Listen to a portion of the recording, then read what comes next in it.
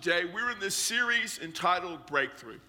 And Breakthrough is a series on the Gospel of Mark, started back at the first of the year. And as I've shared every week, but it's important, I think, especially if you're fairly new, that when Mark wrote this gospel, and Mark wrote one of four accounts of the life of Jesus. Matthew wrote one, Mark and Luke. They all wrote about the same time. John wrote about 25, 30 years later. And the issue was that Christianity, had been around about 30 years now, and the first group of believers were getting kind of old. Some of them were dying off, and there was no written record, of the life of Jesus. So Mark wrote one. And Mark was really concerned about Gentiles. And so Mark went to Peter, the apostle, got information from him, and really wrote an account that we have. And so what we're seeing today, we're going to be at the place where it all kind of culminates, the climactic part of the whole gospel coming to the crucifixion of Jesus. And we're in the 15th message of this series entitled Breaking the Power of Sin, and found in Mark 15. Now, one of the things that I've shared with you throughout this series that's really critical is that when Jesus came, he came to replace and break apart the religious systems of that day, particularly Judaism, which had become not a matter of faith but of a system. But for the Gentiles, they were also trapped in a system. And by the time Mark wrote his gospel, as Gentiles were becoming more and more Christian, or as I might say, as Christianity was becoming more Gentile, he wanted them to understand what was at stake, because there was no more, just wicked, evil system than that of the Gentiles. It was based, first of all, on idolatry. They created gods in their imagination, gods and goddesses. And then they took rock and they took stones and wood and whatever, and they carved these images and bowed down to the very things they created, which leaves nothing but a complete emptiness of what reality is. And then the way they treated humanity. I mean, people were nothing but objects. There was gross immorality. There was complete cruelty and inhumanity. This is a system, just void of any real moral content. And this was the world at that time. A world that was so trapped in sin.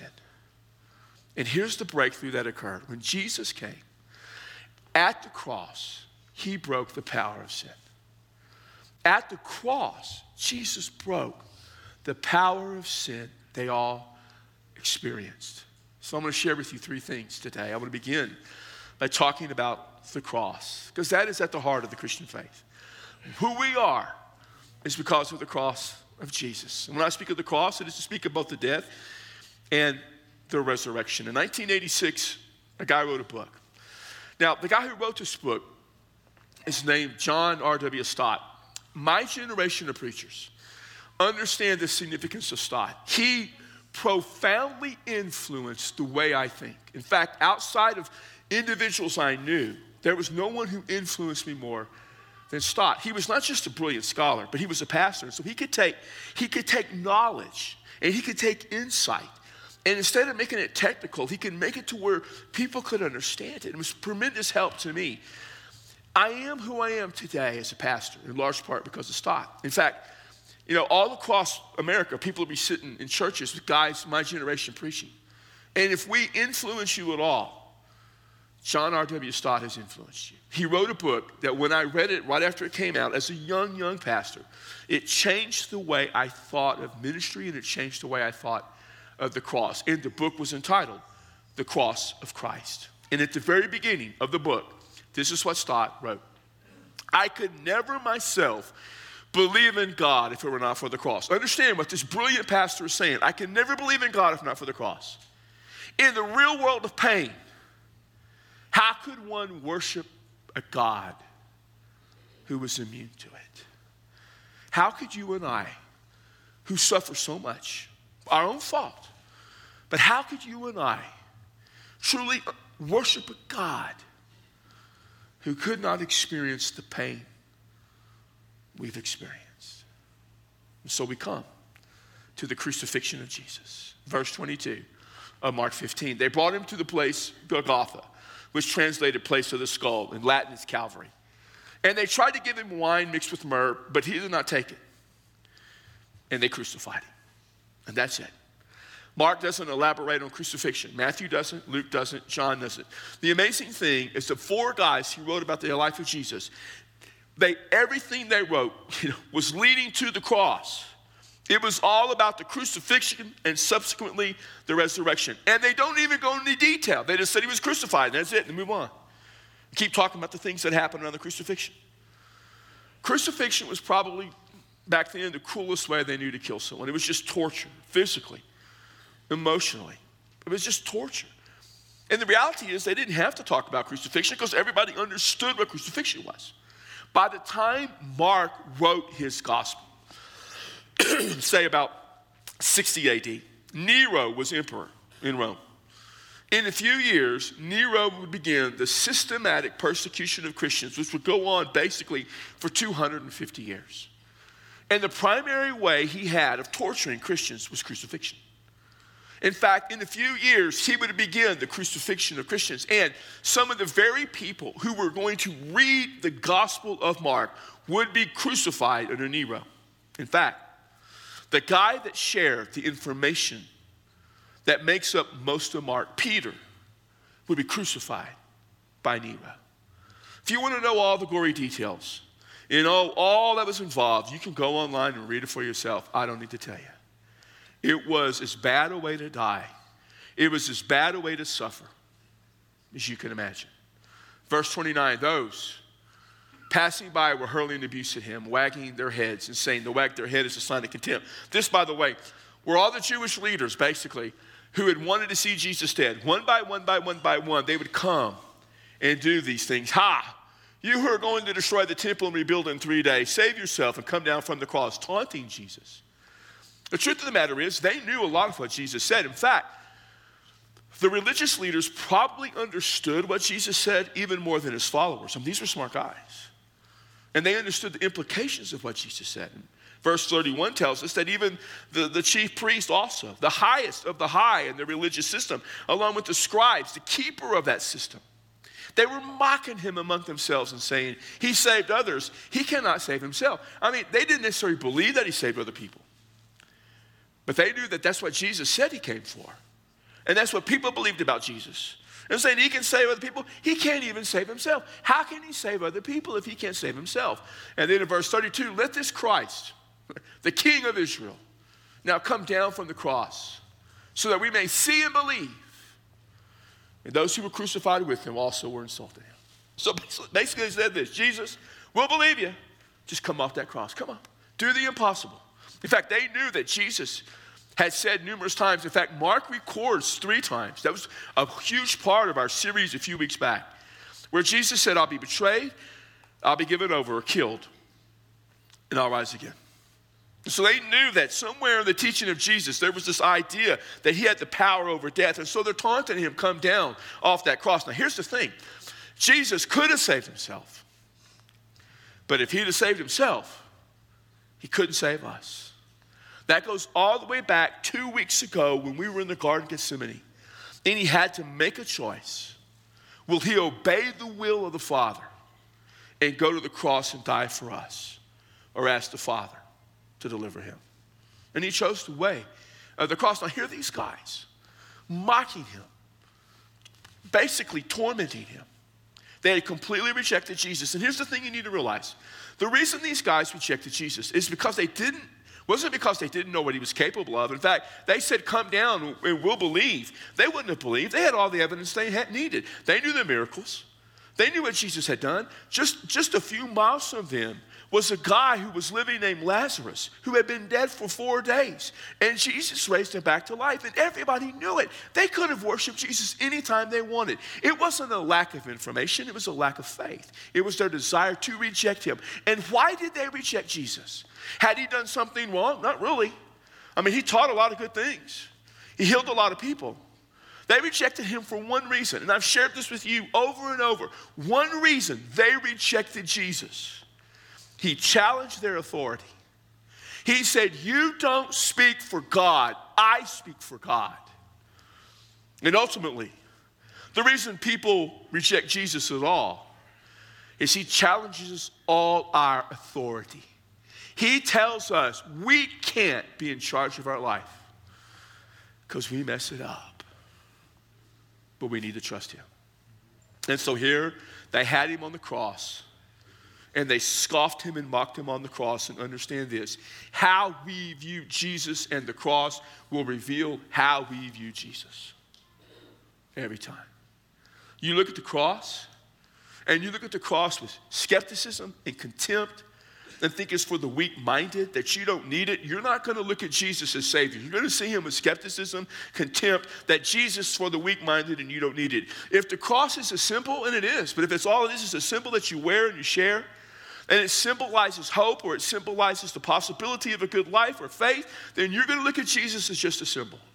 If you come to the cross and believe that, yes, Jesus died there, but he didn't take our sins upon him, he died there, and he died a sad, tragic death of a martyr, then you're going to look at Jesus as a good teacher and a good example, but you're not going to look at him as Savior. But if you come to the cross and realize that Jesus died there in our place and on our behalf and took our sins upon him, you are, as Jesus said earlier, not far from the kingdom,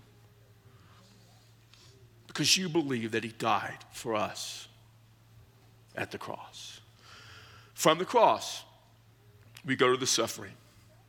Jesus suffered there. Now, 2 years ago, our Easter series was entitled 7, the 7 sayings of Jesus at the cross. This is going to be a great series. Man, we had stuff plastered all over the church, 7, 7, 7, and then COVID hit right in the middle of it. So we did it online, but we talked about the 7 things that Jesus said. On the cross, there are 7 sayings of Jesus. Mark has 1, Matthew and Mark record the same thing. Now, Luke has 3, and John has 3. Mark has the 4th, the one kind of in the middle. As the cross started off, Luke records Jesus as saying, Father, forgive them. They don't know what they're doing. Those who were actually crucifying him, Father, forgive them. And then when the thief that was hanging next to him says, remember me when you come into your kingdom, Jesus says, today you'll be with me in paradise. The second thing Luke records. Now, Jesus saves the thief on the cross. I love the story of the thief on the cross. And here's why. The thief on the cross had the worst faith ever. The worst faith ever. Who had faith worse than him? He didn't do anything. It's hardly faith. He said, remember me, that's it. He didn't get baptized. He didn't do any good works. Never gave any money to the church. Not that it excuses you. He didn't, though. He just died. Saved. Then John records him saying, woman, to his mama, behold your son, to his cousin John, the disciple. And he said, behold the woman. And he took her away, John did, and probably came back. Then you have the saying that Mark and Matthew record. And then in succession, you have these sayings real quickly. John says, he records Jesus as saying, I thirst. And so they gave him a little bit of wine to help him. And then he cries out, it is finished. And then Luke records him saying, Father, into your hands I give my spirit. Those are the 7 things he said. The one in the middle, the cry of abandonment, that's the one Mark gives us.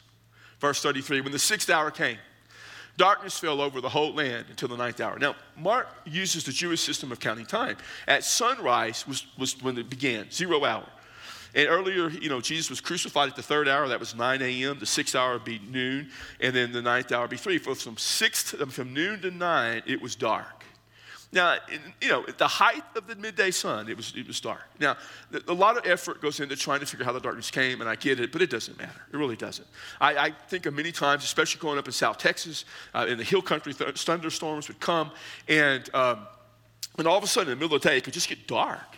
If there was going to be a lot of rain and maybe hail, you'd have your lights on. We've all been there. So it doesn't have to be pitch black. It's just that darkness came. Now, darkness matters because darkness probably symbolizes judgment.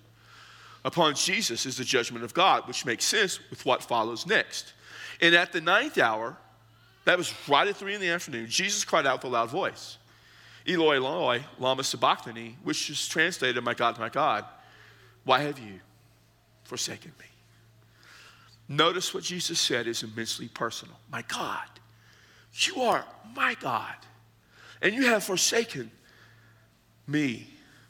There have been times in my life, and right now they come flooding to mind, when my struggle was so great, when my family's struggle was so great, I begged God to do something. When I was like, God, I love you. God, I trust you. God, I believe in you. You are my God. Would you do something for me? You've probably been there too, haven't you? That's what Jesus was. You're my God. You're my God. And he asked the question, why? I've asked that question before. God, why? Why are we suffering? Why is my family suffering? Why is my daughter tormented so? Jesus said, why have you forsaken me? God, why have you left me? You've abandoned me. Why? Well, he knew the answer, why. For a few hours earlier, he had been at the Garden of Gethsemane. And he understood the only way God could save us is if he abandoned Jesus. To abandon is to leave behind, but it doesn't just mean that Jesus was all alone. It means there was something that replaced God's presence. It was God's judgment. To be abandoned, forsaken, is to experience the full judgment of God. And on that cross, he took all our sins upon him. All of them. For all eternity. Now, I don't know how that works. I mean, I don't know how he could take all of that upon him, but he did. He did all that for us. I know there are people who say, well, I don't know that I could worship a God who would, allow that suffering or who's going to judge. Listen, one of the things you need to realize in life is that you and I don't get to determine how God operates. We don't get to tell the Creator how to deal with creation. And one of the consequences of our rejecting God, which is what we do, is that we have to suffer for it. Life is full of consequences. We understand that.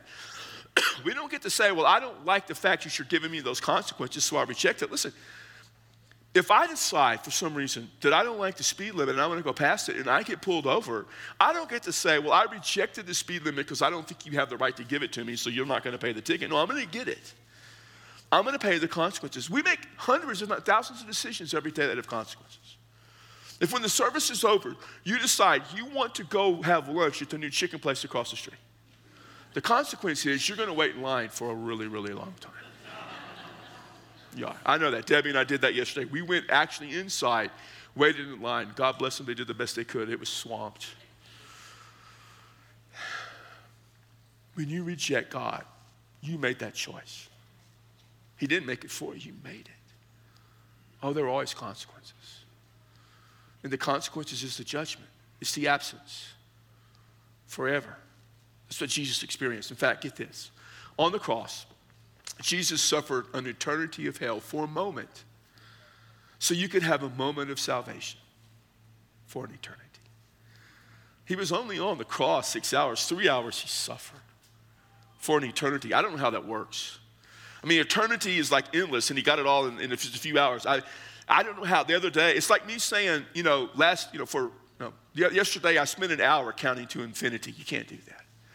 The other day, I always think of infinity as having no limits. You realize infinity does have a limit? I saw this video. I mean, it's just these brilliant people, I don't even understand it, showing through these mathematical formulas and equations how infinity has a limitation. Some of you may have seen it. Some of you may even be smart enough to explain it. I'm not that smart.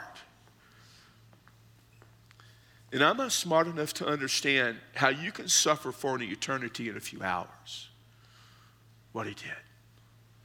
So that I can take a moment of my life at some point to follow him and have him save me for all eternity. And oh man, I did that once.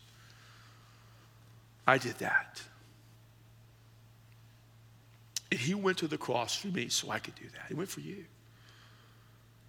And he suffered separation.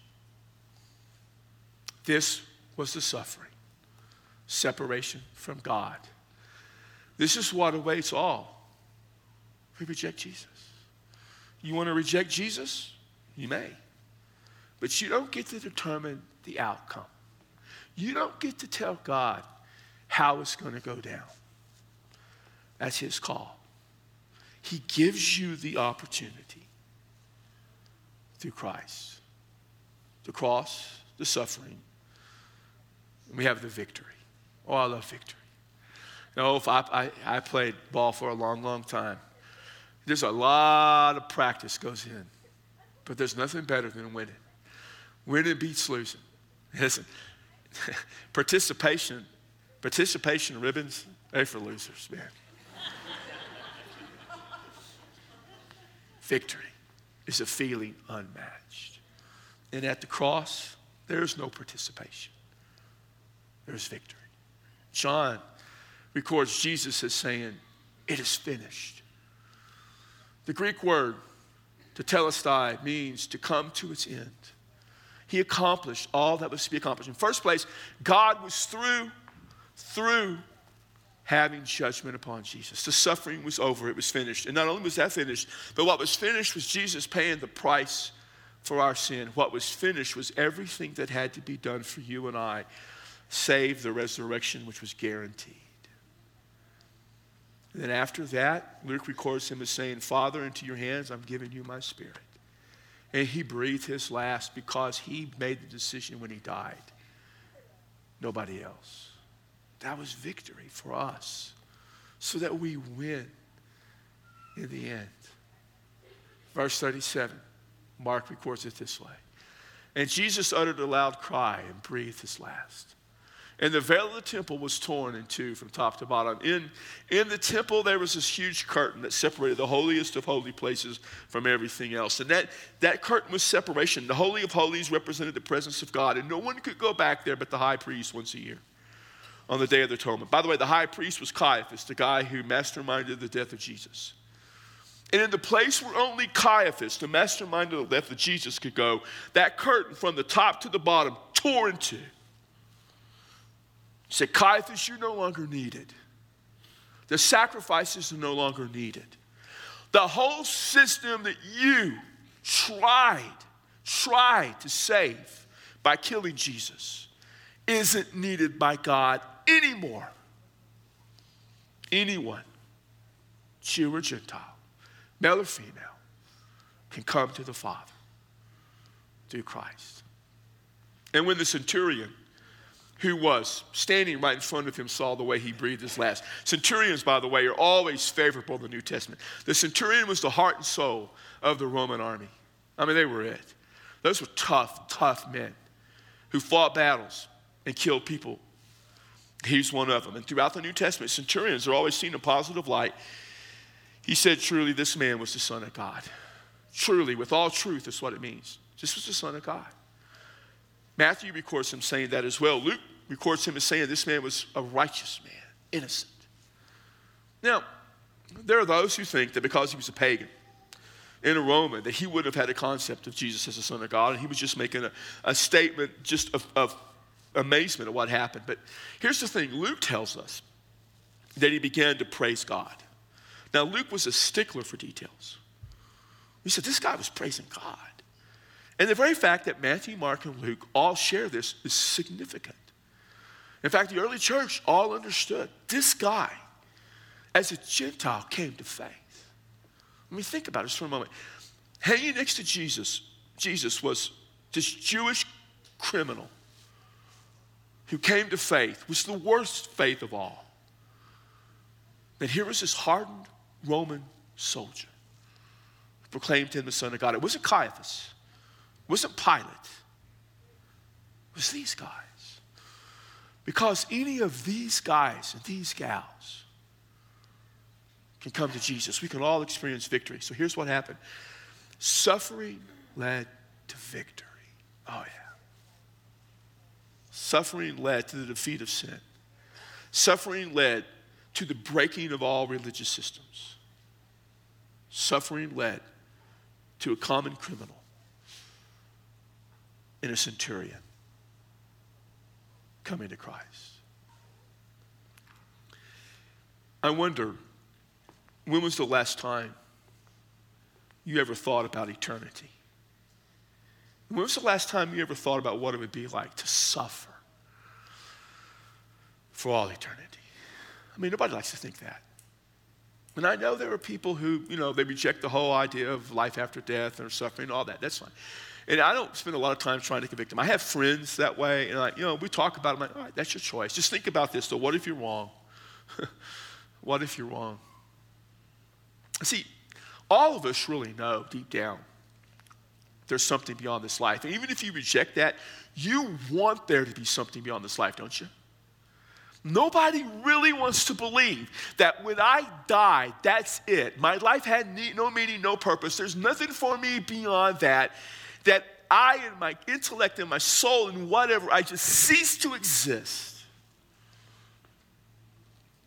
Everybody wants to live forever.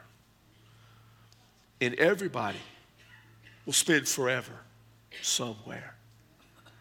All of you will spend forever somewhere. Jesus made it possible for you to spend forever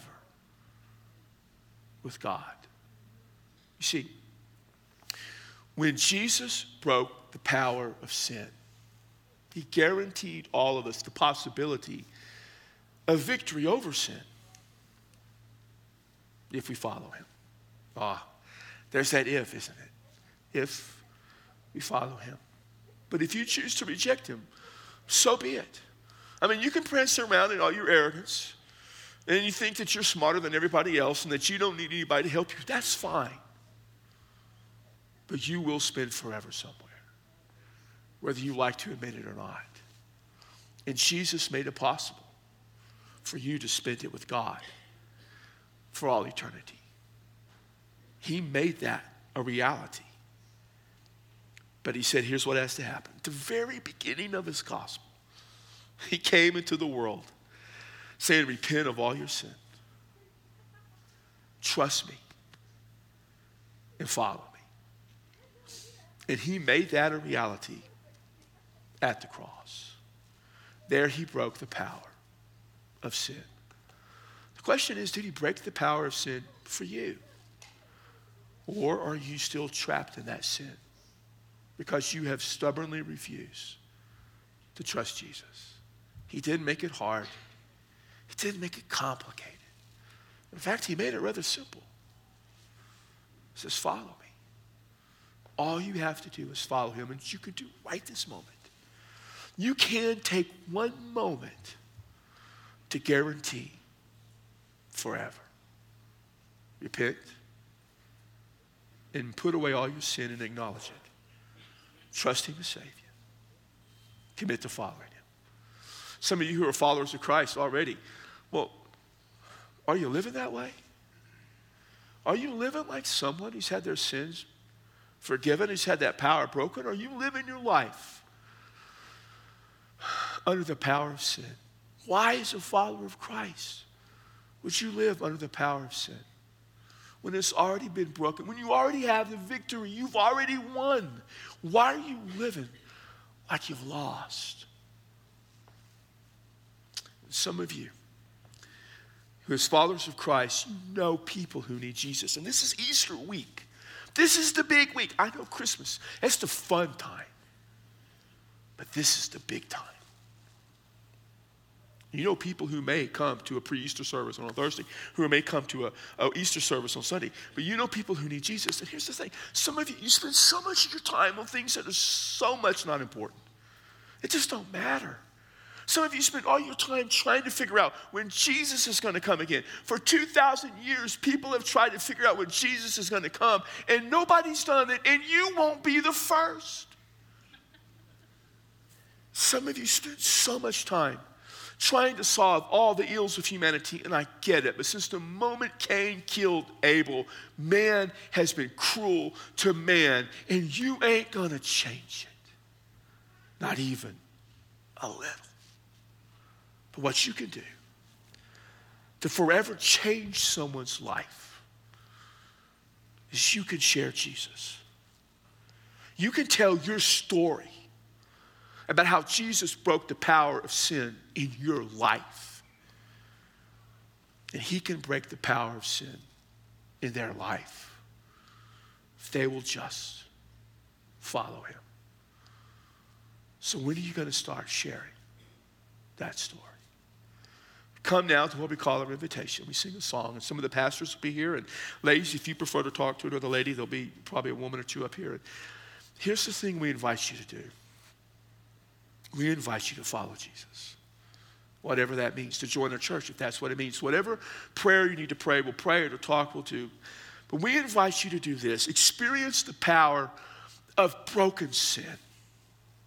Experience victory in Jesus. And so, Lord, we praise you and we honor you today. On the Sunday that remembers when Jesus came into the holy city and the people said, Hosanna, Hosanna, blessed is he who comes in the name of the Lord. The same Jesus who would go on a Friday and die on a cross and suffer for us and bring victory. And 3 days later, when he rose again, the power of Easter became real for all of us. And all we have to do is trust Jesus. All we have to do is follow him. So my prayer is simply this. In the name of Christ and by the power of the Holy Spirit, help us, move us to follow Jesus.